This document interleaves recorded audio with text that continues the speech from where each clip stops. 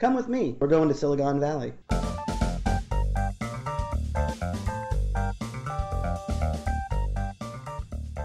There was no band that I loved more than Clubber Lang. They were an incredible funk band with sort of an edge. Some of their stuff bordered on ska, some even bordered on metal. But it was straight ahead funk stuff that was in a very interesting time. While you had groups like the Beastie Boys and Shooty's Groove that were doing sort of at that point, what we would have called rap funk crossovers, you didn't see it so broadly as you do today.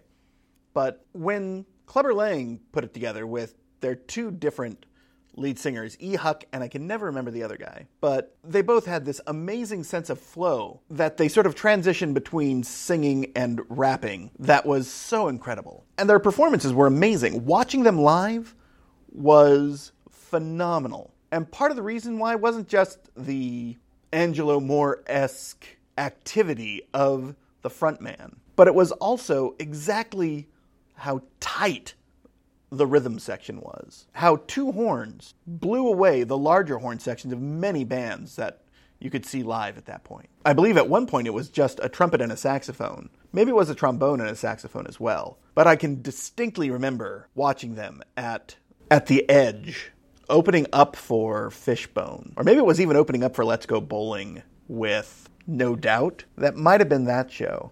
But I've seen them many times. I distinctly remember we'd gotten there late, so I was walking in, and when you first walked into the Edge, you were walking parallel to the stage, and I heard this song just going like full force, and hearing this amazing horn section, and thinking I was going to look at the stage, and the relatively small stage would be crowded with horn players, or maybe keyboardists, but no, it was just two guys. And the rhythm section, the drummer and the rhythm guitarist were phenomenal.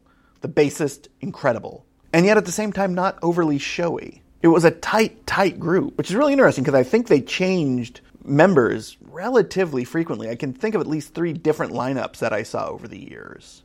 Now, some of their music wouldn't exactly play today. A song, Oriental Song, for example, not culturally appropriate. And even then, we sort of raised our eyebrows at it, but now it would definitely not fly. But this was a band that defined the breadth of the South Bay music scene. Because you could try to pigeonhole them as a funk band, and today we probably would. But there were elements all over the place that made them feel bigger than all of it. I can't think of the last time I saw them. It must have been 95, maybe even 97. But I was listening to the demo tape they put out not too long ago, the first one. And it holds up today. It feels fresh. Because what they were doing wasn't reflecting what was going on at that time. It was reflecting what they wanted to see from the music that they enjoyed. And this combination, it doesn't necessarily make it evergreen, but it didn't feel like I was listening to a 1990s funk band. It felt like I was listening to an incredibly tight musical act that happened to exist in the 1990s.